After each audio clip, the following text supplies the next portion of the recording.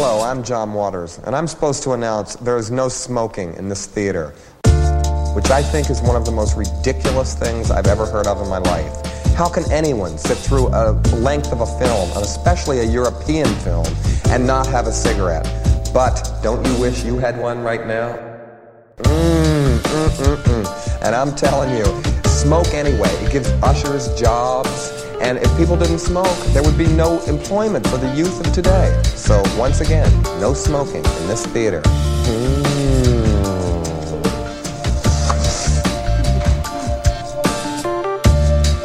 Thank you very much for listening to Trilove, a literal roundtable podcast where we talk about movies we saw or people we met at the Trilon Cinema in Minneapolis, Minnesota. You can find us on Twitter at Trilove Podcast. You can find the Trilon Cinema at Trilon Cinema and at Trilon.org. My name is Jason Daphnis. You can find me on Twitter at Nintendoofus. I'm Cody Narveson. I'm more afraid of the living than the dead, and you can find me on Twitter at Cody_BH. Evil Mind, Evil Sword. I am Harry Mackin. You can find me at Stocky Harry. Just again forgot the bit, but you can find me. I'm Aaron. You can find me on Twitter at RBPlease. And today we're going to be speaking about the 1966 film Sword of Doom. Aaron, you want to tell us what it's about? Indeed, Sword of Doom, 1966, directed by Kihachi Akamoto. The film tells the story of a samurai named Ryunosuke Tsuke, played by Tatsuya Nakadai, whose deranged nature, lack of emotion, and penchant for violence startles everyone around him. Ryunosuke forces another swordsman's wife to sleep with him in exchange for agreeing to lose during an upcoming proposed non-lethal sword duel. However, he ends up killing the other swordsman during the duel after his opponent makes an illegal thrust at him in anger for what he did to his wife. 2 years later, Ryunosuke lives with Ohama, played by Michio Aratama, who is the wife of the woman, or the wife of the man that he had previously killed. And he works for the Shinsengumi, which is a band of Ronin that kind of semi-officially work for the government, doing assassinations and murders and things of that nature. Ryunosuke learns that the brother of the man he killed previously, Hyoma Otsuki, played by Yuzo Kayama, seeks vengeance for the death of his brother by training with the legendary swordsman Shimada Toranosuke, played by Toshiro Mifune. Sorry for the massive mispronunciations here. Sword of Doom is based on a serialized novel that the English translation is Great Buddha Pass, or something similar to that. It's by author Kaizen Nakazato. It is an extremely long-running novel that was serialized, ran in newspapers originally. 41 volumes were published before the author died in 1944. And even though it was not completed, it is one of, if not maybe the longest novels ever written, although you kind of have to stretch the meaning of the term novel. Overall, Sword of Doom is incredibly dark and violent and is generally best known for its incredibly villainous protagonist, as well as its surprising and dark ending. That it is. Thank you very much. Good summary, Aaron. Thank you. Thank you. Anybody else want to tell Aaron that he did a good job? Cody. Aaron, that was a pretty good summary for a movie that is very difficult to summarize. So I'll give you hard that. to do. Yes. And we would trust nobody but you to do it. I take from this movie that I really enjoyed it. I don't think it's anywhere near perfect, but I really, in examining its flaws and finding out what I liked and didn't like about it, I think that sort of in a weird way made me kind of like it more, that I was sort of wrapping my head around it. I think we'll find out through our discussion. It's beautiful. It's got this kind of weird heightened sense of reality. I'm really just reading my bullet points so that we have something to talk about later, but the plot kind of flits in and out of focus. We just talked before we went on mic about how a lot of the second act is just kind of fairy dust. It just is, I won't say completely inconsequential, but it can be completely glossed over in summaries. I obviously love Tatsuya Nakadai in this role. I've never noticed how big, like fucking big, his eyes are until this role. Very big. Also, his voice very deep.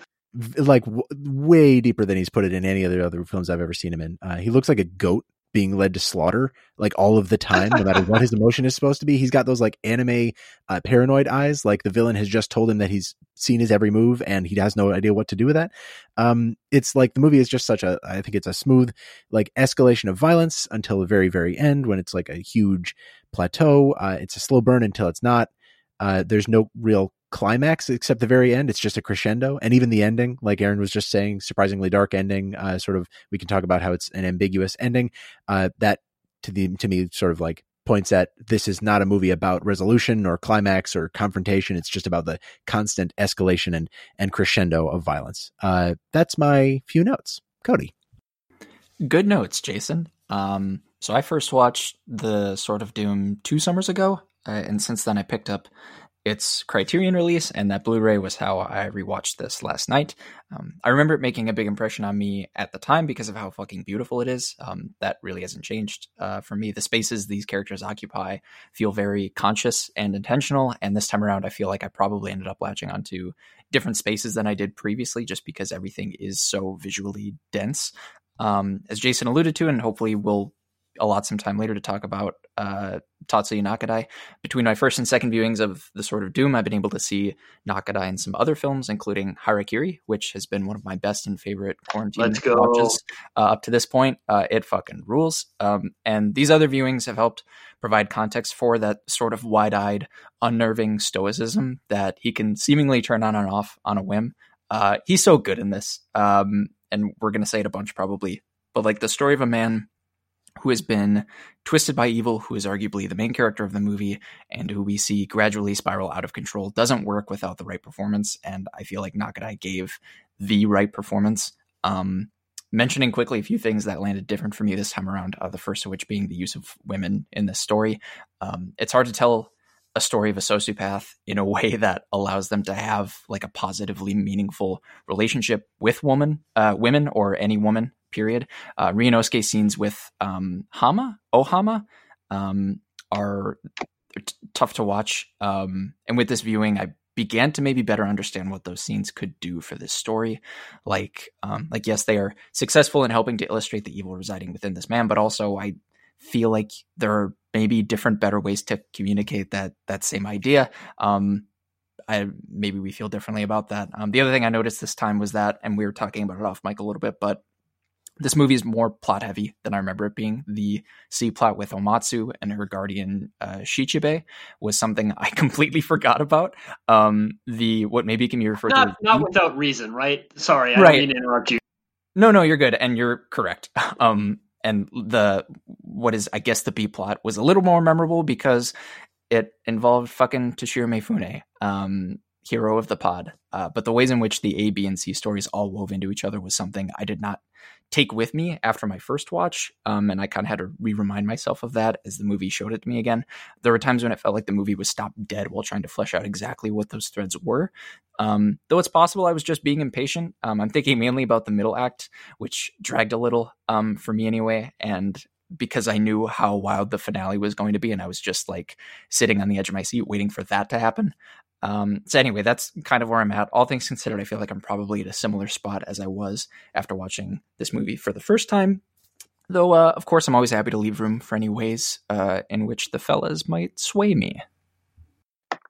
Yeah, I'm really glad that you guys both went before I did, because I thought I was going to have to be a defender of this movie, but it actually sounds like Jason and I came down very similarly, and Cody and I maybe have more in common about it than we thought. This probably won't be surprising for people who know me. I'm like a real sucker for Jedageki movies. I think this movie absolutely kicks ass. I think it's a ridiculous mess that is sometimes like accidentally hilarious in ways that it is maybe not going for. But I love a big movie. I kind of love a big pretentious movie even. I think that this is a movie that is so earnest and interested in being self-serious in a way that I really appreciate, actually. It was a movie where my rudimentary understanding of Japanese history actually really came into play and informed my reading of the movie in some really interesting ways that we can talk about. I don't think that its critiques are particularly incisive or particularly nuanced necessarily, but sometimes you don't need to be nuanced to be cutting. And I think that this is, to sort of like extend the cutting metaphor, I think that this is a very cutting critique of Japanese feudalism and of the sort of philosophies underlying it. And I think that it extends those philosophies to their logical conclusion. I think this is a movie about the end of things in a lot of ways, and in what the end of things makes apparent. And I'm interested in that. And I think that their decision to make this story about the people who it's about, including especially the main character, Ryunosuke, who is literally a psychopath, like no bones about it. I think that's a really bold and really fascinating choice. This is like very much a 1966 retrospective sort of reevaluation of samurai culture and of even Jetagekis. It's almost a critique of the romanticization of those things. This movie doesn't exist without Kurosawa's movies. That it sort of built the framework for it. I think we see. I think this is a very canny movie, and I think that its self seriousness belies a lot of how actually in conversation and actually canny it is in terms of what it's attempting. I mean, like, there's basically stunt casting in this movie, right? Like they're leveraging Toshiro Mifune as Toshiro Mifune, and even Tetsuya Nakadai as Tetsuya Nakadai. Like those are people who are known commodities at this point. This movie came out a year after fucking Redbeard, right? And so like it's really fascinating to me to be able to see a movie after we had our Kurosawa education that is so interested in continuing those conversations about that time period and about Japanese culture in general in this way, and is doing it in such a overly stylized, fantastical way. Like Jason said, I really dig the heightened reality of this movie, and I'm a huge sucker for a great ending, and I think that this movie has a fantastic ending. And so I'm sort of surprised, right? Because I think that when Aaron and I watched this movie very late last night, both of us were a little bit maybe confused and maybe a little bit taken back by how messy this movie can be.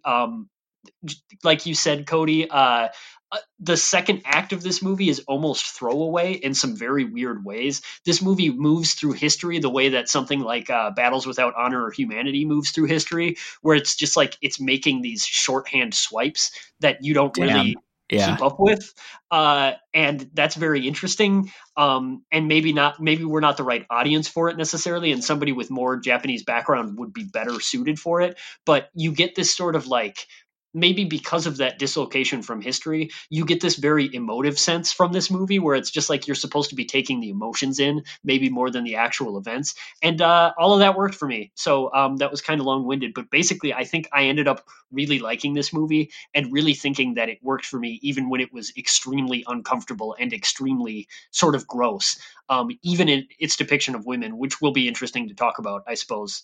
But I'm interested in what Aaron thought. Yeah, I think I really want to touch on a lot of the things that you guys already mentioned so far. So I'll try and keep mine a little briefer, I think.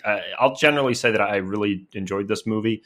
I am someone who often enjoys the messiness of movies like this. I think this movie is messy in really interesting ways that we'll probably touch on. I think that my overall impression is that this film, I think maybe more than almost any other I've seen, causes the viewer, especially a viewer that, you know, is going to talk about it on a podcast, to really struggle with how they view the intent of this film versus what the film is doing completely detached from its source material and its production. This is a film that is an adaptation of a very, very long-running serialized novel, as I mentioned before, and it was the first in a planned series of movies, and the rest of the movies never really got made. I tried Googling around. I read some articles on the film. I cannot really figure out why they weren't made. Probably just something to do with money. But nevertheless, I think that there is kind of two readings of this film that you can go to. One that is purely practical, as this is a first in a series of films, and that you can certainly read a lot of the plot elements that don't go anywhere, or the ending that's very abrupt. I think you can read that in one manner if you were to view this as the beginning of a planned serialized kind of string of films. I think there's another reading this film on the other end of the spectrum that views a lot of those kind of tossed aside plot moments and the abruptness of the ending and a lot of the character stuff as this kind of weird subversive commentary on samurai films and samurais in general in this period in time. I think I kind of end up somewhere in the middle, which is maybe an interesting place to be, because I do think those views are centrist. They're kind of at odds with each other, right? They feel somewhat incompatible, but this movie, I think, does a pretty good job at threading that needle. I think this is also a film that is also, it's very clear that the kind of, Ouroboros-like cycle of Westerns and samurai films being inspired by each other and then inspiring each other in turn, and that kind of endless cycle of kind of feeding and being inspired by each other. I think that's very on display here. This is a movie that feels more inspirational that maybe it actually is. I tried to put this film into context. I know that, it was a popular film when it came out. The series of books or the novel was popular as well for Japanese audiences.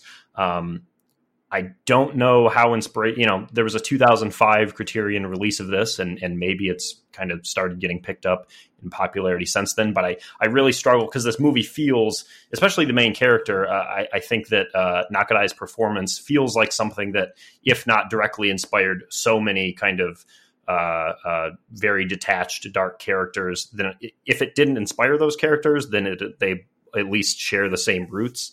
And so I struggle as like an American viewer who doesn't have a lot of this context with where to put this film kind of mentally in my mind. But I guess that's stuff that I wanted to dig into. So but I liked this movie, I guess. It was a nice little bow at the end.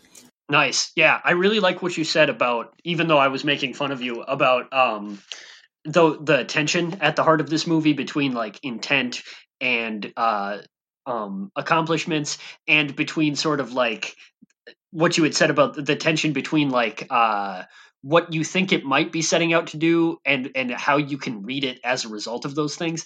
I would just like to add that like this is a really interesting movie to read in the legacy of Kurosawa, because Kurosawa's movies are almost the opposite of that, where like, in my opinion, Kurosawa is at such oneness with the intent and accomplishments of his movies that they're such masterworks that there is no, like, there's very seldom tension there in my mind. And that maybe is contributing to this weirdness that we're talking about, where like, I think that this is a movie, unlike all of Kurosawa's movies, maybe, where the ambition really outstrips the ability in some ways. Like, I don't think that this is a fully successful movie.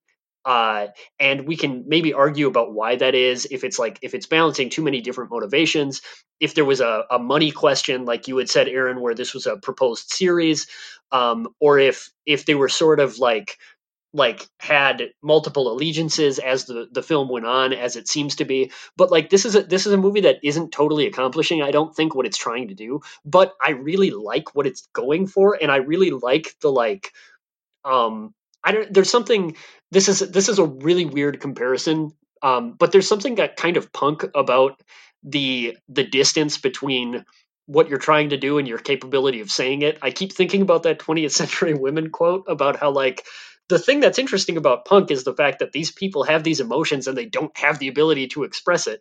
That's kind of what I feel about this movie, where it's just like you see these big operatic scenes and it's like, man, the movie, I don't know if it really earned this, but holy shit, am I feeling it, right? It's like there's something really redemptive about that, and about this idea, I don't know, that like, I don't know if I'm actually all the way there with you, but damn, I see that you're there, and I'm glad for you. Or to use another example while I'm throwing out references left and right, like I kind of feel that way about like Seijun Suzuki movies a little bit. I just watched Branded for Kill the other day, and like there are parts of Branded to Kill that like completely lost me, except that I was like bouncing up and down in my chair, right? And that's kind of how I felt about this too, where it's like, okay, I have to squint a little bit to get where you're going, but I really like that you think you're there, and I want to be there with you, and that's almost enough. Do you think that the film, especially in comparison to something like Kurosawa, I mean, we talked about a long time ago at this point, we talked about, Seven Samurai and Yojimbo and kind of the the view that Kurosawa had, the criticisms that he had for what happens when a power structure is kind of suddenly absent, and what happens when you have this kind of heightened class of people who are kind of thrust back into society without the structure to support them. Those films always seemed very political on the surface. This film kind of seems to me, and I'm certainly not as knowledgeable about this as some other people on the pod, but like this to me with the elements of Ryunosuke, especially the gang of like Ronin that he joins, the Shinsengumi, which is a we should kind of talk about that. semi-political organization. And not to like take this in like completely different places, but this film seems political. It maybe seems like that the politics of this movie, this criticism of not necessarily this power vacuum in the same way that Kurosawa was kind of looking at it, but it seems like it's much more directly critical of those structures. Yes. I'm not sure though, specifically for you, Harry, because you brought it up. Do you think that this movie deals with that subject matter? It feels like to me, and maybe this is just who I am and my lack of knowledge, but it feels like a lot of that is very subtle or like purely context based, where in Kurosawa it seemed like it was a bit more upfront about that. Am I wrong there? Or so I think the thing is, and I'm sorry I'm talking so much, guys, but the thing about it is that like I think that it's using Kurosawa's more nuanced and more maybe insightful, or at least level-headed criticisms and critiques of the samurai culture as a foundation and springboard, and is like maybe almost going too far, where like it seems that this is a movie critiquing something that is already established as evil, right? Like I think it takes it as a given that samurai culture is evil in a way that Kurosawa was interested in exposing, and that's why I said that it's sort of built out of that legacy. But it is really interesting to talk about how like the Shinsengumi, which I didn't know was the Shinsengumi until almost the end of the movie, because it was localized as the Shinsen Group.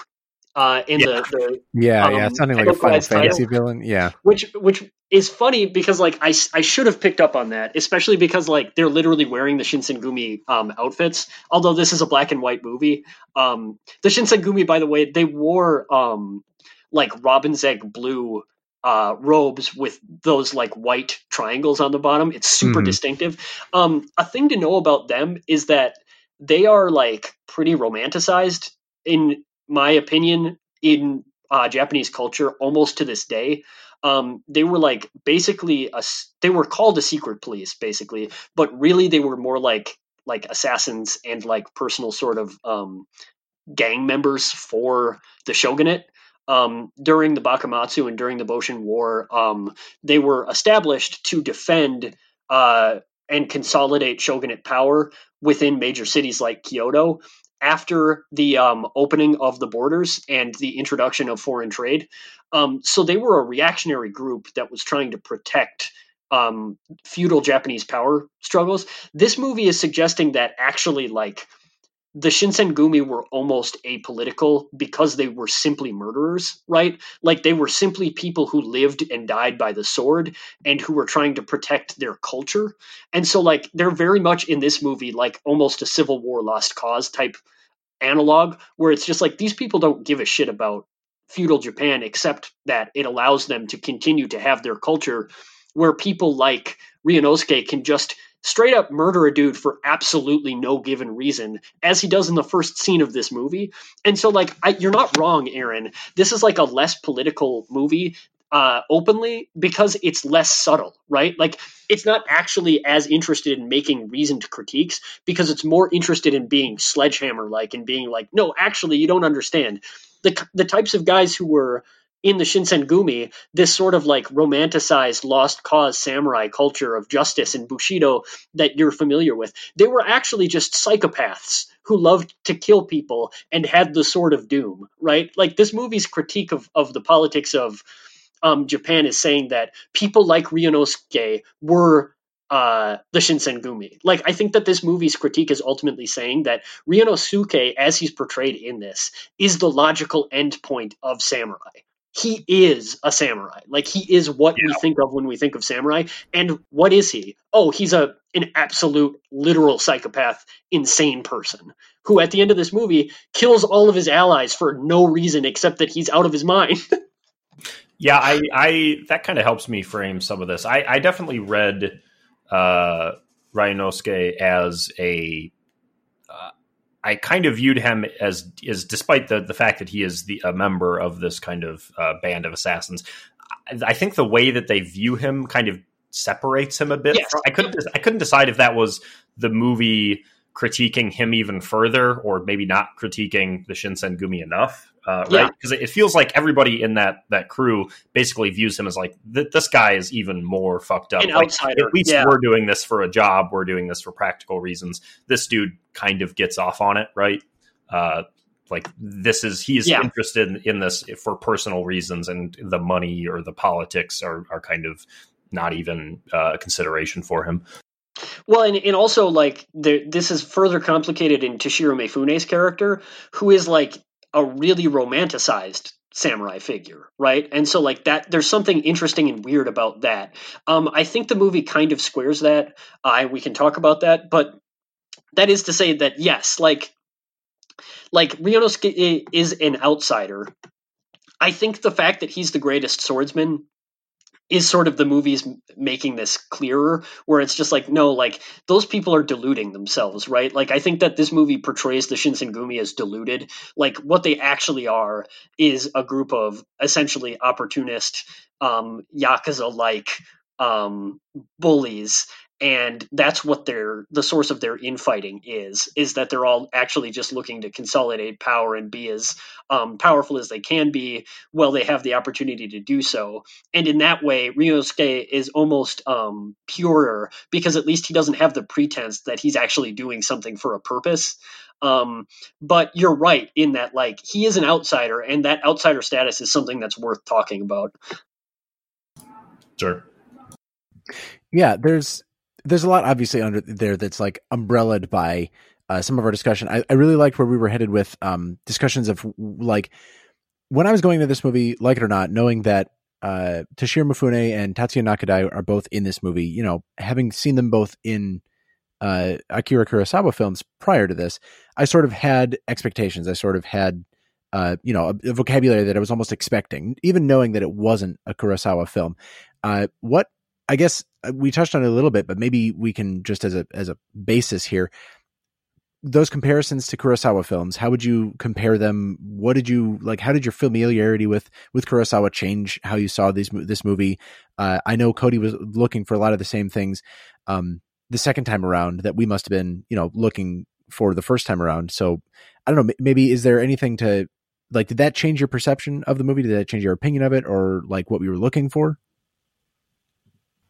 Not necessarily. And I guess, like, my contextualization of Toshiro Mifune is, like, limited, and maybe we're all sort of on the, like, in the same boat here, but, like, in works of Kurosawa, they're very Mifune centered. If he's not, like, the, like, absolute 100% unproblematic hero, well, I guess come to think of it, that's not really the case, but he's, like, the person we gravitate toward. He's rarely on, like, the side of opposition, if that makes sense. Maybe I'm forgetting something, like, really obvious. But, like, Sword of Doom, when I watched this, a couple years ago, was, I think, probably my first glimpse at him. And it's sort of like a half step removed, right? Where we get a sense of his ideology and his sort of representation of, like, this is how movie audiences in contemporary times see samurai. They imagine this guy, and he has an entire, like, filmography to back that up. One movie I saw that, like, removes him even further from that is, I believe it was an American production, Red Sun, that Toshiro Mifune was in, along with Alain Delon and someone else that I'm forgetting and feel really that fucking about. Casting, man, holy shit! It's some American guy who's not great, but in any case, like, the movie itself is, it's worth visiting, if not to, like, kind of map out, our mapping and understanding of not just Mifune, but the rest of that cast, and how, like, he's it adds sort of like a different dimension and flavor to like, is Mifune the guy that we're gravitated towards? Is he the quote unquote good guy? Is he the bad guy? So I think the fact that sort of Doom paints him as sort of the opposition, and meanwhile for all intents and purposes, protagonist of this movie is the psychopath Ryunosuke. Like it doesn't like shake up existing like context for Mifune's filmography than it could have if like Mifune was just like the bad guy. Does that make any sense? Yeah, it does. Like there's a lot in this movie. The reason I bring it up is because it struck me like both visually and as like, I really liked that both Aaron and Harry and then you, Cody, were pulling at like the sort of storytelling and what type of like message is trying to be brought through. And that's like, you know, almost immediately divergent when it comes to how messy this movie can be. We've all used that term, but specifically when I was watching this movie, I, you know, again, just subconsciously had that almost expectation, that like vocabulary in my head of this is what sort of Jidaigeki films look like, and you know how they act when they're done well. It looks like this, and it was definitely in the first act, but there was a part, I'm forgetting exactly what happens, but there's a part where there's like sped up camera work where there's a clear like almost Buster Keaton effect, and I was like, that's not something that I would see in a Kurosawa film. And then there are like these sort of rotating panning shots that happen that are like, okay, so the exactly what is being beamed into my eyes is something distinctly not Kurosawa. And then that put me on edge for what the movie was going to do otherwise, what it was going to do with its narrative, what it was going to do with its scripting, and sort of what characters were going to be brought in. Obviously not all of that lands, but it just made it it ungrounded me almost immediately. It made me re-question why I was so married to this style that one person had set forth, you know, and sort of like codified. So that is what triggered that in my mind. And I was just, I guess, I mean, all of us had a similar experience with it, but in terms of your second viewing and having watched more Kurosawa in between, you know, 2019 and now, I was curious about how that had like, if that had rebuilt up any of those expectations, if it had like led to any surprises the second time around too. Yeah, that's fair. I did the American slice of raw meat that I couldn't remember was Charles Bronson. Just wanted to wait. Charles Bronson is in a film with Toshiro Mifune, Alain Delon. Ursula Andress is in it too. She's notable stuff. There's also a really good passage at the end of John Darnielle's second book, Universal Harvester, about Red Sun near the it's good. I was going to bring up Once Upon a Time in the West eventually, which is also a Charles Bronson film, but we can do that later. Hey, that sounds like a pivot point. You want to talk about? Yeah. I was just going to say it. I thought a little bit about Kurosawa films specifically because Mifune's in this. I definitely thought a lot more. Maybe it's because Jason and I had watched Once Upon a Time in the West earlier this year. But that film, I think, would be a very fascinating, double feature with Sword of Doom. That's a great idea. Both of them are genres that are kind of aged and evolved enough to kind of move past these kind of genre trappings that didn't always define the genre. Of course, like everybody always says this, old Westerns and old samurai films and whatnot always had a degree of depth that they're often not seen as having. However, I do think specifically Once Upon a Time in the West is a critique and a different take on Westerns as a whole. You know, the main villain in that movie is introduced at the very start of that film by killing an entire family, very notably killing a young child. He wears all black. He seems to enjoy the killing and kind of the violence inherent in his job. He's the villain of the film. So is Nakadai in Sword of Doom, but Nakadai is also the protagonist. Yeah. But nevertheless, I think that both of these films are kind of going even further and seeing what happens when a place such as the West, the scare quotes Wild West, or this period in Japan with this power vacuum, what happens when these things kind of go to their inevitable conclusion? What is at the end of this railroad? Who is the kind of ultimate culmination of violence and kind of the power that they wield? I think there's an interesting. It would be a very long double feature. Both these movies are pretty long, but be interesting. Yeah, strap in for like 4 hours.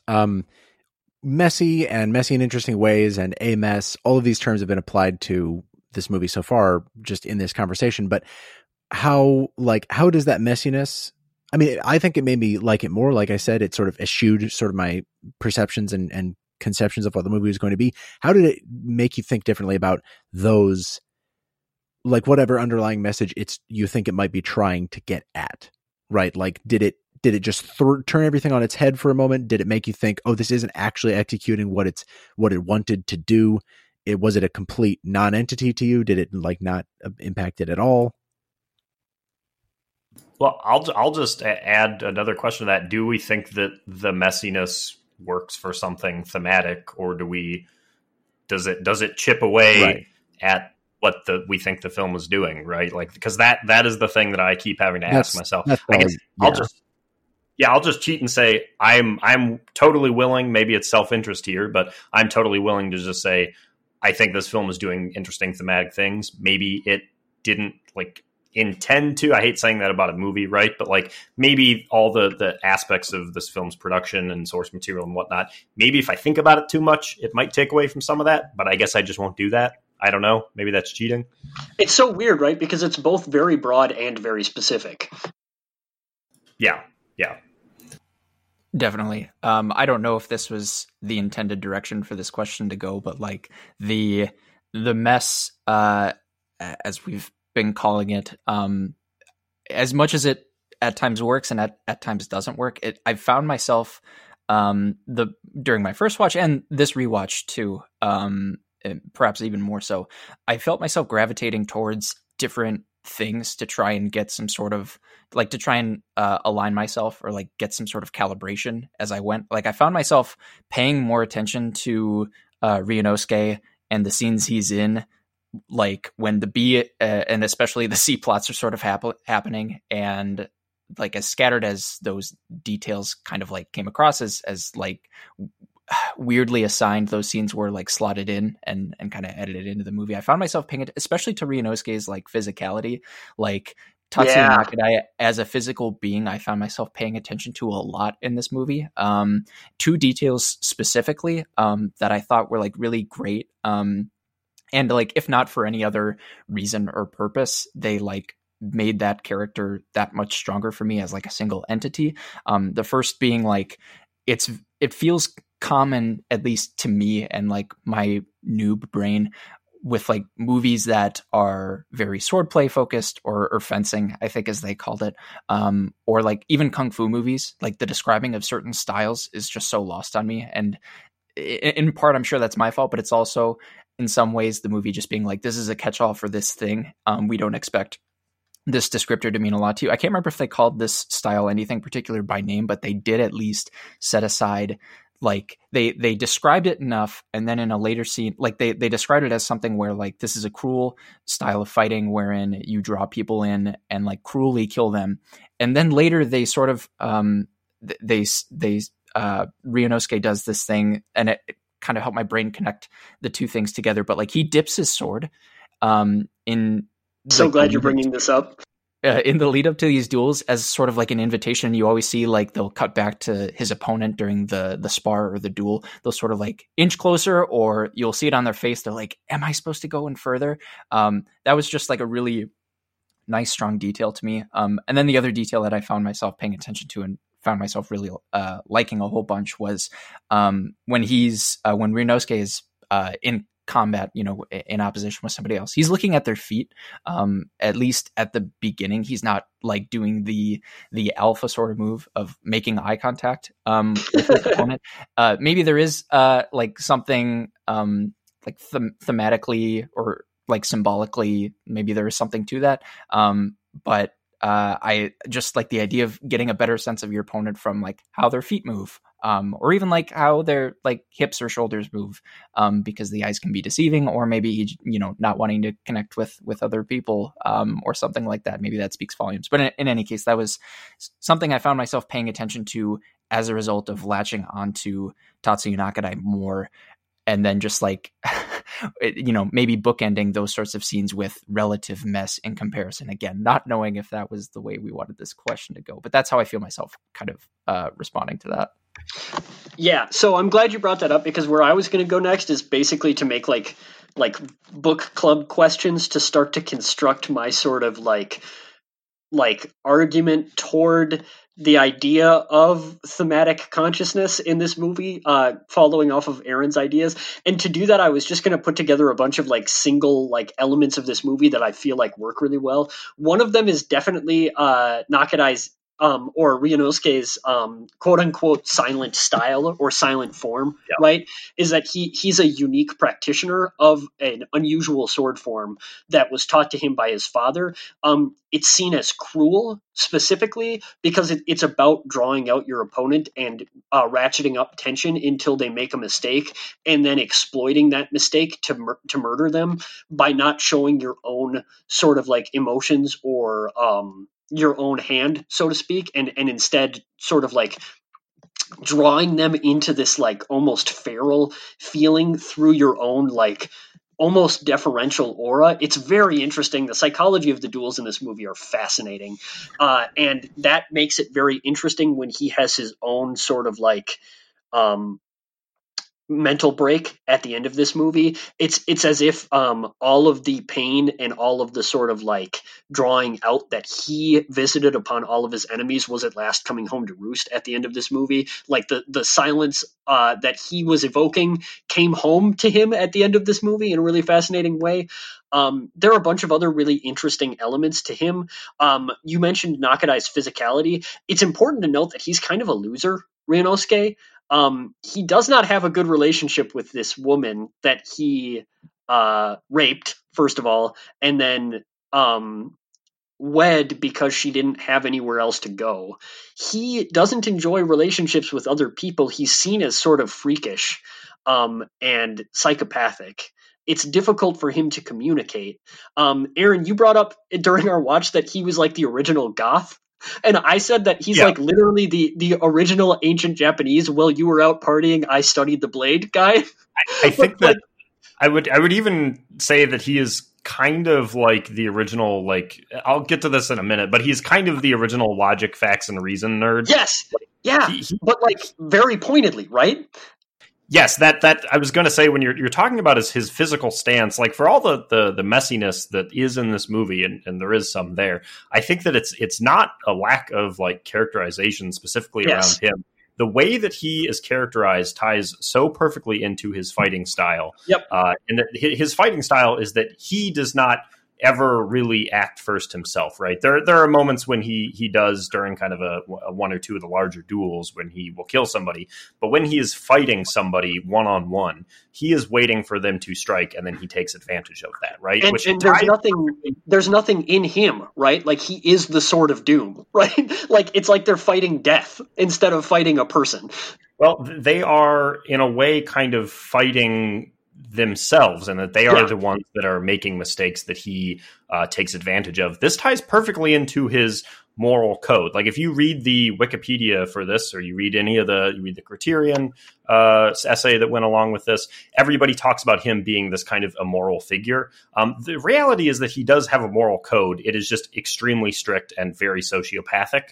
He never harms anybody, in his view, in a manner that what he views as unethical. The first thing that we see him doing is he kills an old man who is praying for death on a mountain, who is making maybe a slightly glib kind of prayer about, this is a perfect moment, please let it in now. But he's asking for it. Yes, and he is asking for it, and he kills that old man. When he takes advantage and coerces his opponent's wife into sleeping with him to throw the match, he is simply responding in his mind to a proposition that she made and taking it to its extremely logical, for him, conclusion, right? When his opponent thrusts at him to try and get back at him during the match, he responds to that in his mind as he logically should. And so his characterization is all about waiting for slight slip-ups that his opponents make and then taking 100% advantage of it. Now, we as viewers know that that's not how ethics works. That's not how morality works. But that is his extremely compassionate way of viewing the world and the people around him.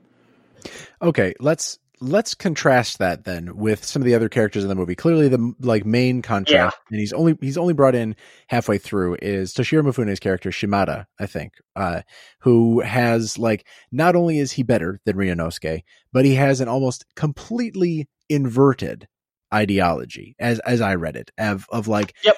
So Ryunosuke.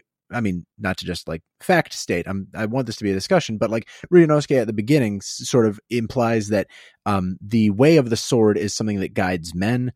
It guides their morality. It is a source of truth. It is from the sword floweth sort of the divine command. And obviously Shimada, in direct quotes, says the exact opposite of that. Like Harry mentioned, evil man, evil sword, or is it evil soul? I forget. Yeah. Evil soul. He says the soul is the sword, whereas Ryunosuke would say the sword is the soul, right? Exactly. Exactly inverse. It's that direct inversion of that ideology, and it's just in that moment when when they attack the Palanquins, and I'm not going to go down this road. We can make this a discussion. No, I see let's do it. Hands up, so. I think I just left my hand up, but I will say that the director of this film, Okamoto, was extremely critical of Bushido and samurai code in a lot of his films. This film, I think the main character is that samurai code kind of taken to its darkest end. I am kind of curious, do we view Mifune's character as a kind of positive contrast? Do we think the film is critical of him as well? I was kind of curious about this, especially with Mifune's kind of reputation at that time as someone who played these characters a lot. That was another one of the thing that it spoke to me as something extremely purposeful, right? You don't cast Mifune in this unless you're doing something, right? It's such stunt casting. It's so symbolism through actor that Mifune is supposed to represent this very alternative, right? And it's supposed to be there's a great irony here where the only reason why Ryunosuke is frightened of him is because his swordsmanship is better. And so finally now there's this thing, Ryunosuke is living in this might make right world, right? Like Jason said, he said that the sword is the soul. He thinks of himself as superior to men precisely because he doesn't have the sort of impurities of self that so many other men have, where he lives by the sword, right? And he thinks that makes him stronger. He doesn't think that Mifune is frightening because Mifune offers an alternative to his philosophy. He thinks Mifune is frightening because he's a better swordsman than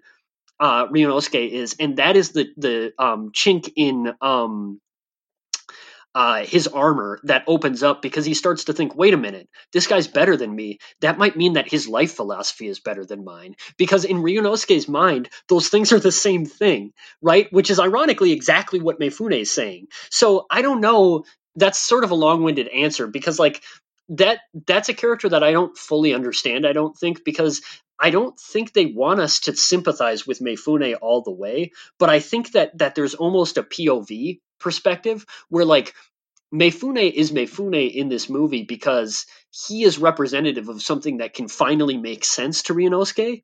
And the thing that makes sense to Ryunosuke isn't a good person. It's a person who's extremely good at swordsmanship because he's a good person, right? And the fact that Mifune can get there through this life philosophy that beats Ryunosuke's is the frightening thing to Ryunosuke. And that's what opens him up to be destroyed, is this idea that oh no, there's a way to get better at swordsmanship that isn't the amorality that I have. And in fact, I wasn't following the only path toward perfection. And that's what scares him, right? And there's something interesting there. I think so. I think Now, I'm not sure, in response to Aaron's question, I'm not sure how strongly I felt that it was using Mifune's character, Shimada, for the same purposes of like criticizing Bushido and sort of samurai code and, you know, the outdated power structures, etc., in that very Kurosawa way. I'm not sure how strongly that came through, but I think it is interesting that Shimada, too, has like an obeisance to the code, right? Like he knows that this murderous, psychopathic, honorless samurai is blowing through town with ill intent and no like predictable moral compass. And yet he says, okay, Hyoma, you are the one who must kill him. And you must use this, like the only way you can kill him is with this one move. You have to challenge him one-on-one rather than being like, no, we have to put this person away. We have to make sure he does no more damage. He's still paying a certain amount of homage to a system, to that structure, because he is, a master of it, or, whatever his term is at the dojo where he teaches, where Ryunosuke first encounters him. But, it's not until the botched attack on the two palanquins by the Shinsengumi that Ryunosuke realizes how much better he is than him. And like Harry's saying, he realizes he is achieving similar goals without this, without sort of the nihilist view of the craft and of people and, all that. I don't know, like I said, whether or not that's an intentional thing that the movie is doing, but I really think that it creates an interesting space, especially with respect to characterizing these two opposing forces, who really interesting too, in terms of pacing, that they do not Mifune doesn't become part of the movie until, again, like almost halfway through, maybe more. Hey, what's wrong with the second half of this movie? You were talking shit about the second half of this movie. I like the second half of this movie a lot. You said it was an afterthought. We said the second act, which is the middle of the movie, not the second half. Okay. I will still criticize the second act. Almost everything from like when he moves in. Well, not to the end of the movie, but like, I guess this is a pivot point. So I apologize if anybody had any thoughts around what we were saying before, but the way that like almost immediately after he flees the town in the murderous rage after having killed his opponent, Bunoji, he is then just a series of plot things happen that lead him, that connect him to, in just like really painstaking steps, connect him to Shimada and Hyoma and, their fated encounter sort of thing. And then it's just like one thing after another is sort of delaying that. Like he is driven mad his wife, Hama is, I don't want to say wife, Hama is sort of driven mad by the constant, living around him and, sort of living his life. And then he flees and abandons his child on the night that he's supposed to duel with Hyoma. And that extends things a little bit. And he joins the Shinsengumi, which extends things a little bit. Like that middle part, I get the feeling that it would have gone down a lot easier, maybe ironically, as a long serial than it did as 40 minutes of a 2-hour movie. I think I might be coming around to it a little bit because of how you just described it very well, Jason, which, like, I really enjoy seeing him crack, right? I think it's really important that we begin to see him crack because he was so diamond-like in the beginning of this, where his philosophy was in his own mind perfect, and nothing could ever be his fault. He blames any sort of like comeuppance that he's endured on the weakness of the woman in his life, which this movie's interest in women is very important, I think, and maybe also helps with the second act with our Omatsu. But I don't disagree that there are just like a lot of plots that end up trying to be sort of put together at the end of this movie, and it doesn't super work, except on this sort of broad strokes interior journey that Ryunosuke is going on, where he's coming to realize that, in fact, he is not empty as he thought he was. He is not just a sword. He is, in fact, twisted. And his iconic encounter with Toshiro Mifune's character, Toranosuke, taught him that, because he saw the alternative and he begins to see inside himself, right?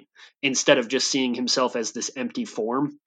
And I think that accounts for a lot of his movements toward the end of this movie and even in the second act in a way that actually is, now that I'm thinking about it, starting to work for me, because it makes the ending of this movie make a little bit more sense. But that being said, I think I still criticize it in the sense that where this movie chooses to keep its time is questionable.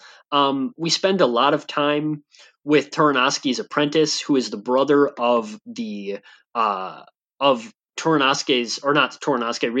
wife's former husband, who becomes this sort of like fated duel that Ryunosuke is looking forward to having and then comes to dread having, because he sees it as sort of like death finally coming for him, his chickens coming home to roost, karma catching up with him. But this guy has like this weird relationship with Omatsu, the young woman, and with his master, and like there's a lot of stuff that's hard to square in any specificity when there are so many other hyper specific moments in this movie, right? Like I keep thinking of this scene when Ryunosuke first coerces his future wife into having sex with him in exchange for throwing this duel, where they're in this mill. And the whole time it's happening, there are these like hammers that are falling down to crush this rice. And there's like a literal punctuation and percussion to the scene. As this woman, her future and her prospects are getting hammered down, the mill is literally rising and falling. And I'm thinking about that, and I'm thinking about the scene where Toshiro Mifune comes out of the palanquin and the snow is falling so that we can see blood fall on. And it's just like, there are some scenes in this movie that are just masterful. And then there are also scenes that I can't quite square why they're even there at all, right? And it's interesting that those can coexist in the same movie, I guess. Yeah, totally right. I think the same way in some cases. Jason, when you mentioned that, like, you could see the Sword of Doom being better as a serial, that is like 100% something, like a conclusion, a possible conclusion rather, that I found myself landing on Tomb 2. If not a serial, then like it sounds like there's such a wealth of source material that this movie came from. Like, honestly, depending on what changes are made, like as much as I shirk at like long movies, I could see the Sword of Doom being like a really excellent 3-hour movie, or like this big sprawling epic, just based on how much they chose to like bite off and chew on. And I'm thinking like largely about like the ramp up of the last 20 minutes is something that really worked for me.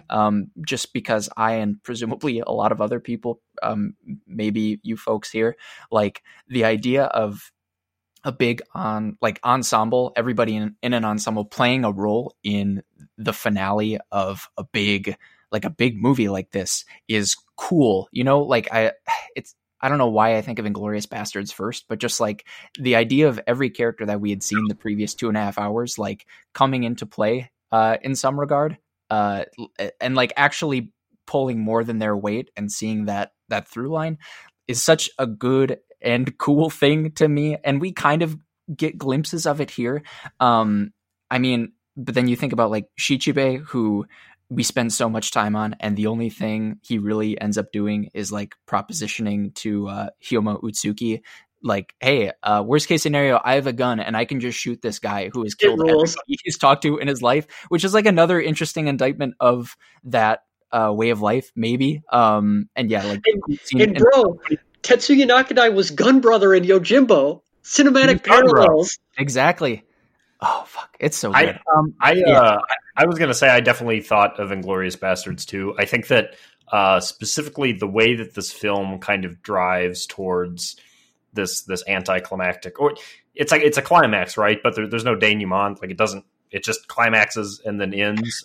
Characters don't complete their arcs because they just never appear again. Yeah, that gun, I believe, does not ever get used. That's correct. It's Chekhov's gun that literally is not Chekhov's gun. Chekhov's legendary sword thrust does not get used either. That's right, yeah. We never see the duel. The duel doesn't happen that the entire movie was spent setting up. That reminded me quite a bit of the Bear Jew character from Inglourious Bastards, who is set up as this Jewish kind of just total badass who is taking revenge. Yeah, taking revenge on Nazis for what happened and what is happening in Germany at that time, and just literally he gets killed like randomly in the bar scene, like halfway through that scene, and just doesn't like that kind of anticlimactic or like extremely unsatisfying violence is like absolutely something that not just Tarantino but a lot of directors took from films like this and kind of continued to use in the future. And it's kind of interesting that at least me viewing this film, it kind of seems like unintentional, even if that's the thematic point that the movie drives to. Like, again, part of a serialized or adaptation of serialized novel. It's like interesting how these kind of things morph into something else like years down the line. Yeah, I will say, I think personally that there is a pointedness to the fact that the movie ends without much resolution, but I'll let the rest of the team sort of pop up their thoughts real quick. Sorry, Harry, really quick. I think, Aaron, there may have been a conflation between the Bear Jew and Hugo Stiglitz, who I think was the one who died in that bar sequence. I think the Bear Jew does as well, correct? Doesn't the Bear Jew makes it to Swastika at the end? Yeah. Isn't he? He's not Di Coco, but he's one of the Italian. Right. He's one of the guys. He and Omar are posing as Italians in the last sort of set piece. In the bar scene, it was Fassbender and Stiglitz. Till Schweiger, I guess I could just use actor names, who got shot up. Okay. Hopefully I'm not wrong. Tweet at us at Trilove Podcast if we done goofed. We done goofed. Okay, so I think as we've talked about this, I've really come around on maybe the second act, and maybe I just really love the ending to this movie. I love everything that Aaron just brought up about the lack of resolutions. I really love the idea that, and maybe this is the ultimate sort of indictment of, or the redemption of the imperfection of Toshiro Mifune's character, is that the positive quote unquote forces in this movie and the evil forces seem to be headed towards this inexorable collision, right? Where good versus evil is going to happen. This aggrieved brother is going to duel this impossible to defeat swordsman, and using the technique passed down to him by the only swordsman better, the Suki thrust, he is going to finally overcome and bring justice to the unjust. That would itself be a sort of redemption for the ideals of the samurai, right? And that is terrible. In fact, that is in some ways what Ryunosuke wants, is to fight this duel and be killed, because even he would be sort of proven correct in that way, right? Because it wouldn't be that his lifestyle was evil and terrible. It would be that he was brought down by a superior swordsman. And I think that in his mind, that would be okay, to be honest. Like, I know that might not be totally in keeping with the characterization we see, but to me, there's some suggestion that the dialectics between good swordsmen and evil swordsmen in this movie are sort of a false opposition. They're kind of the same thing. They're both swordsmen, right? And so, like, the fact that the movie deprives us of that, and instead Ryunosuke's final moments are things falling apart for him completely. Like, his whole philosophy is shown to be bunk when, through these sort of like awful twists of fate, he comes to see the sort of passage of his life being something that is almost a cruel mockery, where all of his victims appear before him in silhouette, in shadow. The thing that finally drives him over the edge is meeting this woman, apparently by complete circumstance, that is going to be the reward for the latest of his assassinations, Omatsu, who tells him that the first person we saw him kill was her own grandfather. This makes him have a complete psychotic break, and he starts burning down this house with his sword, just slashing away at everything. This is also when the movie becomes almost magical realist, because the final scene in this movie is this horrific fight scene where literally hundreds of swordsmen attack Ryunosuke. I really like in one little twist of subtlety on Wikipedia, it says, with this realization, Ryunosuke appears to descend into complete insanity. He starts slashing at the shadows of the ghost that surrounds him, and then begins attacking his fellow assassins, who seem to number in the hundreds. I really like that point that Wikipedia makes, because it points out that there's no way this is real, right? There weren't that many people in this house. Like, we've completely entered Ryunosuke's insanity at this point in the movie, and we don't leave it, right? We end this movie within his mind, within the broken mind of this broken swordsman, right?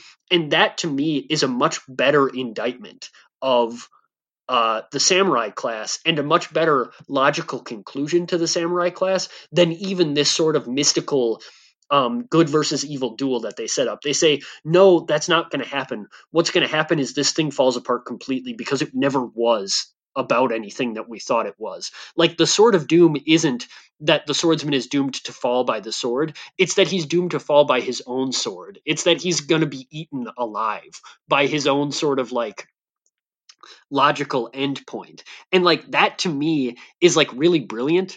And also just in general, like that final scene is so harrowing and so well done to me. I agree. I think I'm coming back around a little bit classically during this podcast on like the fact that the second act is, I still don't find it very strong filmmaking wise, but in retrospect, like we are constantly being robbed of that climax. The fated duel doesn't happen. The very first duel is botched. The, time after time that he's brought in to, satisfy bloodlust with these various military groups, which I guess ends up becoming, because it's not referred to as the Shinsengumi in the first place, and then later on is called the Shinsengumi when they're incorporated in 1863. But there's no climax. It just it continues being a crescendo. And I think the last scene there, I think that's why I was mentioning earlier that I think there's a point to sort of the resolutionless end is perfectly married with your idea, Harry, that there's just no resolution there, that if the resolution would be too much of a, what's the word I'm looking for? Too much of a compromise to have that. It would be almost selling out the overarching message and intent of, I think, the story. To conclude in any way would be too good for what it is. Exactly. Because it's nothing. Because it's built on nothing. It is just crescendo of violence. It is it is supporting structures that will only lead to further violence. Again, this is a real read, I think, that we're getting into, but I love that we've gotten there. Yeah, I mean, like, Ryunosuke thought of himself as superhuman, right? He thought he was superior to mankind because his allegiance to the way of the sword made him pure in a way that other people weren't. At the end of this movie, he discovers he was nothing of the sort. He was just a bully and a psychopath. And not to go back real quick, we had been threatening this, but the way that this movie treats women works with that. I think that the critique of samurai culture is part and parcel with the misogyny in this movie. It's suggesting like, hey, remember the guy who said he would live by the sword? Think about what it's probably like to be that guy's wife.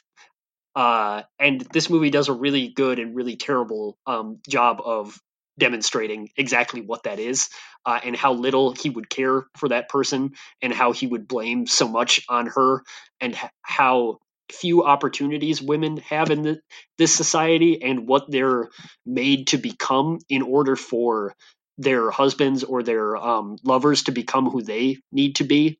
And it's painful. This is a painful movie. It's interesting, right? Like, I give this movie a lot of credit for being so bold as to cast Ryunosuke as their protagonist. Well, Aaron and I were watching it at one point. I said, in a more traditional movie, we would follow the brother, right? I mean, the brother is the ostensible protagonist. He would have an evil samurai an evil psychopath killed his brother, and he meets a kind master who seeks to redeem himself through teaching his student. And through the studies with this master, he is able to avenge his brother. And what this movie is suggesting is that even that story is in some way redemptive of samurai ideologies. And so instead, we get to see this thing where nobody gets what they want because it falls apart, because there is no morality undergirding that system whatsoever. It's just this. It's just violence and stabbing at shadows and self-hatred made manifest into the killing of everything.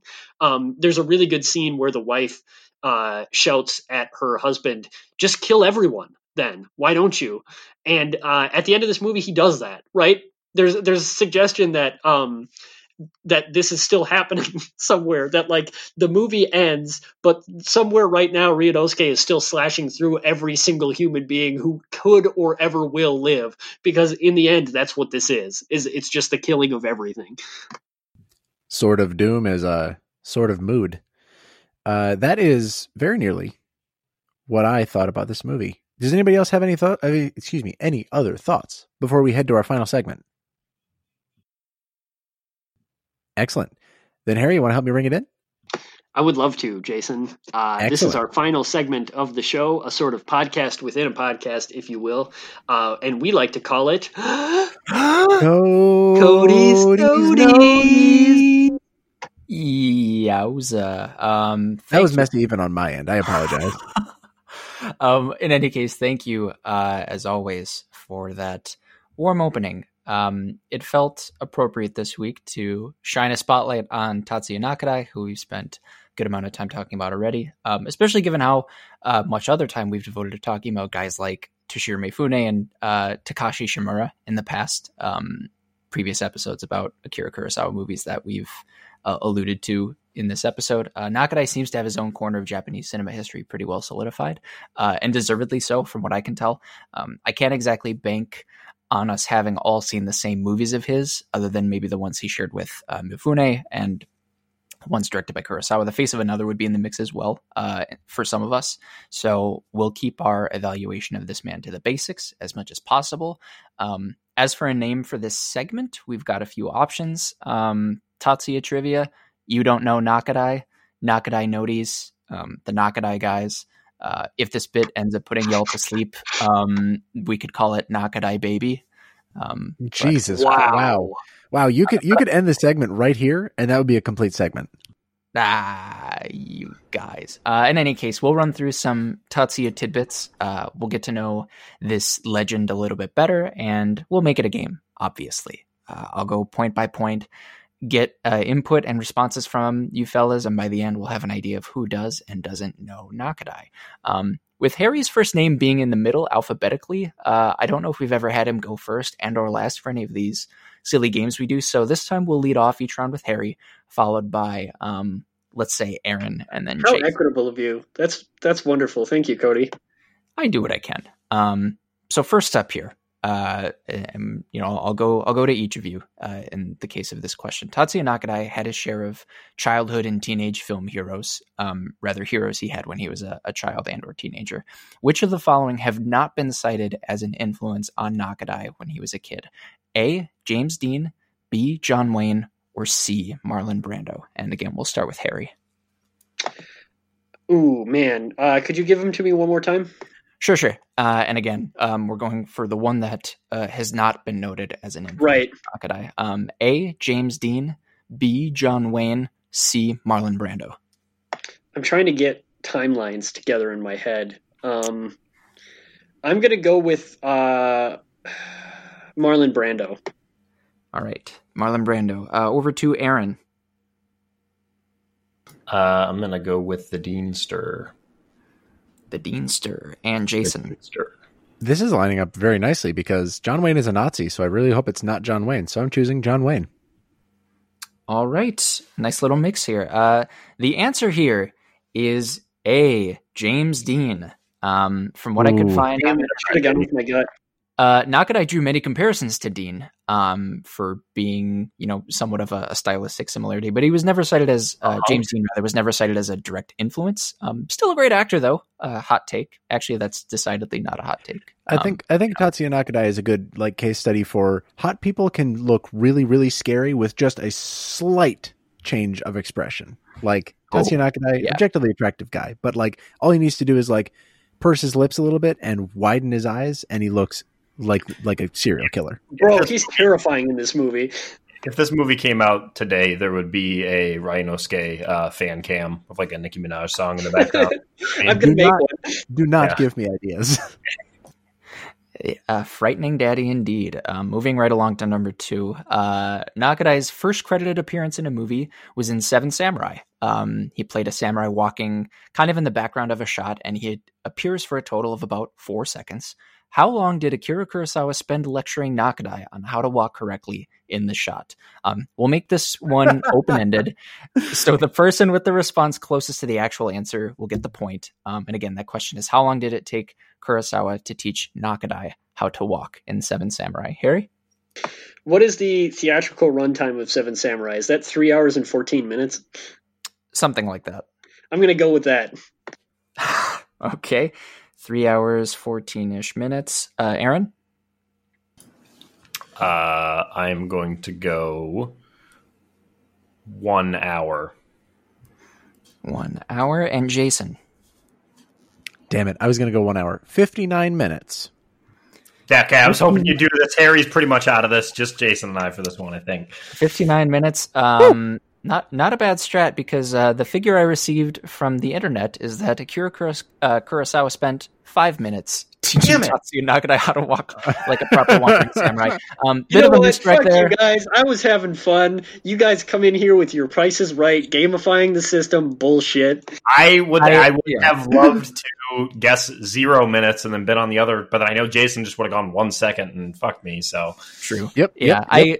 Bit of a misdirect there, perhaps, which I don't apologize for, but I could definitely see that reading like Akira Kurosawa, ever the perfectionist, spent 3 days teaching an extra how to walk. I was just thinking of like Stanley Kubrick and how he was such a dick with his actors, and I figure if that's brought up at all, it's something outrageous, right? So but it sounds like it was also, that's probably fine, right? Like 5 minutes is fine, probably.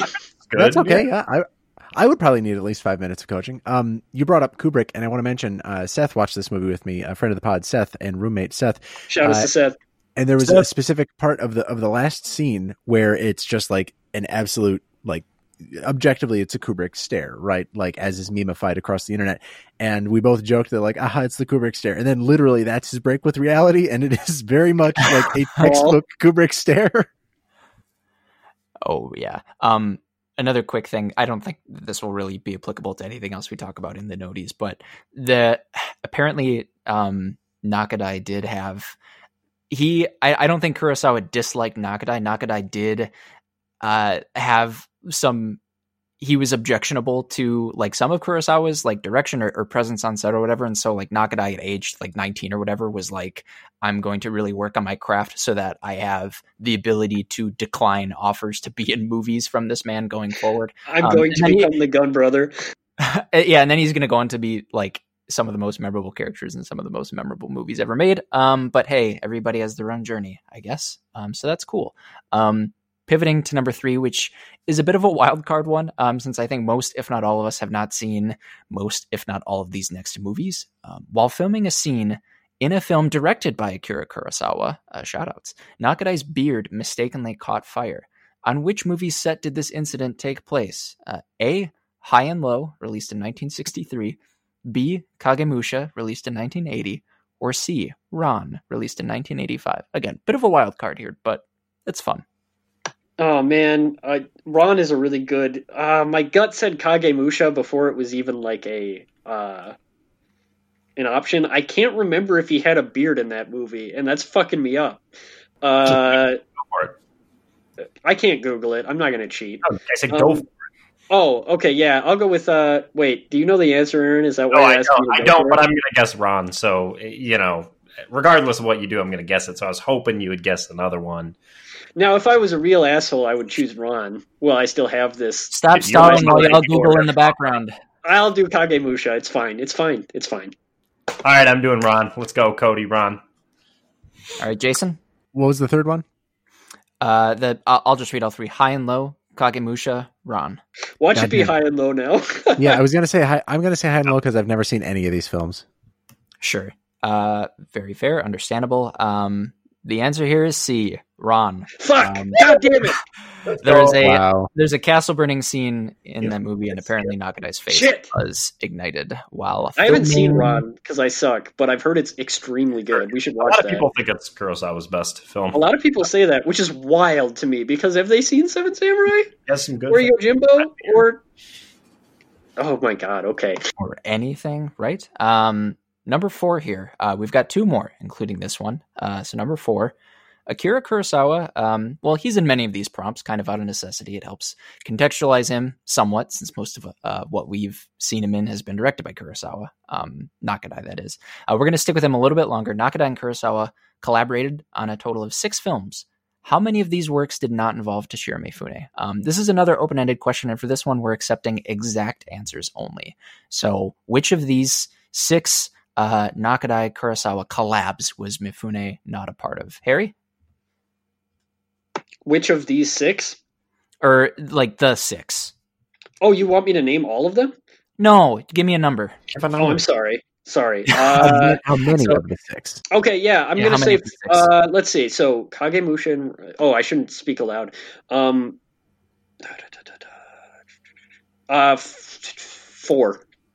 4 of the 6. Okay, perfect. Aaron?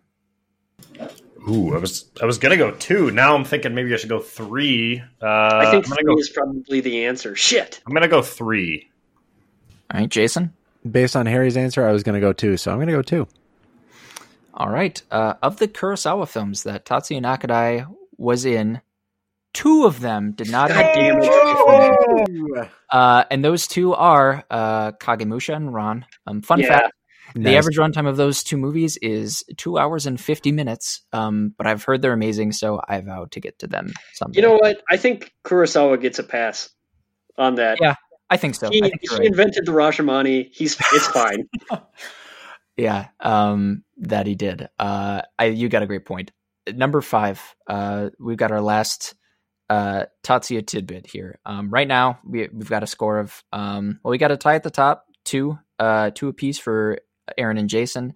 Harry can still get on the board here, but for our final Tatsuya tidbit, I'm going to describe a movie that he's been in, and I'm going to ask you all to put up your little Zencastr hands when you know what I'm describing, at which point I'll pause and discern whether or not you have the correct movie, starting with the person who raises their hand first. So get ready, and here we go. This is a movie we saw. I believe we all saw it together. We saw it at midnight. Aaron. Oh, fuck. At midnight? Why do you do this, Aaron? Why do you raise your hand before? It's a really good bit. It's a really, really good bit. If we saw... Man, I don't know. I don't know that we saw. I mean, I'll name Yojimbo, but we didn't see that. Okay, yeah, Yojimbo is not the answer. Aaron is out of contention. I have more, so I'll keep reading. The last thing I read was we saw it at midnight. Some of us fell asleep. Tatsuya Nakadai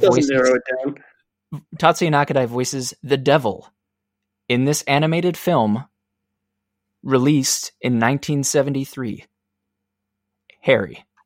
Is this Belladonna of Sadness? Belladonna of fucking Sadness. Yeah. Whoa, that's wild. I didn't know Tetsuya Nakadai was in that. Either. Holy shit. That rules. He's so good at it.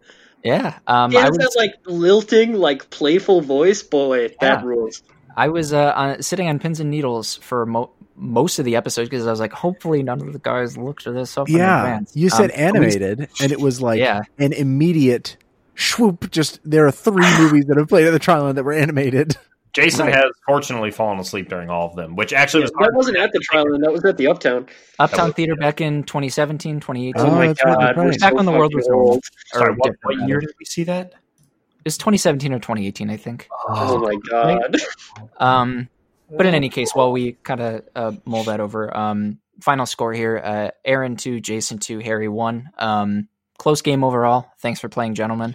So the only thing we can conclude from this is that Harry did lose this one then, right? Like Jason and I are tied, so Harry does have to take the fact that he is the winner of Cody's Known. He's out of his bio now, I believe, on Twitter. Is that the bio? That's been gone for a while. I'm soon Harry now. You didn't notice that. Man. Sorry, I'm not on Twitter currently. Not that I care if you notice my. It seems like you profile. care. I don't care. It's not like I care. I hear the joke. I hear the joke, and it's very good. I just want to say that it's very good. Thank you. I don't care if you think it's good or not, but thanks. Oh, okay. Well, I was about to say one thing that may have double dipped into what the joke Harry just made, but couldn't quite hear. I was going to say it may have not. This may have not been the most fun or most educational thing, but hey, you can't knock a die for trying. I was going to make that joke also, Cody. Spectacular. This has retroactively been our best episode of Try Love. And I thank everybody for listening. This has been our episode about Sword of Doom, a 1966 film. You can go to Trilon.org, find ways to support them, become a member of the Trilon Club. They've got some cool merch coming out. Figure out when they're going to be opening back up again after a vaccine is found distributed for this virus and all that shit. But be careful when you do go out, wear your mask and all of that stuff. I don't mean to sound disimpassioned. It has just been a long year. Thank you again for listening. And you can find our podcast at Trilove Podcast. You can find the Trilon Cinema at Trilon Cinema. And you can find me, Jason Daphnis, at Nintendoofus. Apologies for splitting hairs about the plot of Inglourious Bastards.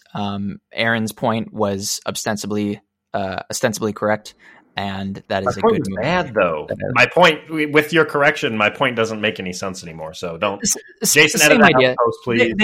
They built up Hugo Stiglitz as his own sort of character. I think your point still makes sense. Oh, thanks, bud. And you can find me on Twitter at Cody_BH. I'm Harry. You can find me on Twitter at Shiitake Harry. Tetsuya Nakadai is still alive. Come on the pod. Fuck yeah. Nakadai-san. He's like 82 or something. Thank you. Yeah. He probably doesn't speak English. That's fine. We'll make it work. No, I think he does. He one of the things on his Wikipedia said that he goes to New York to watch a lot of Broadway plays and stuff. That's right. King. Like any king would, yeah. All right. Thank you. Yeah. Thanks for listening. I'm Aaron. You can find me on Twitter at RBPlease. Stay safe out there. You can't sleep because you're intent on winning. Don't think about winning or surviving. Be prepared to die. Risk everything and you might have a chance. Go lie down with a calm mind.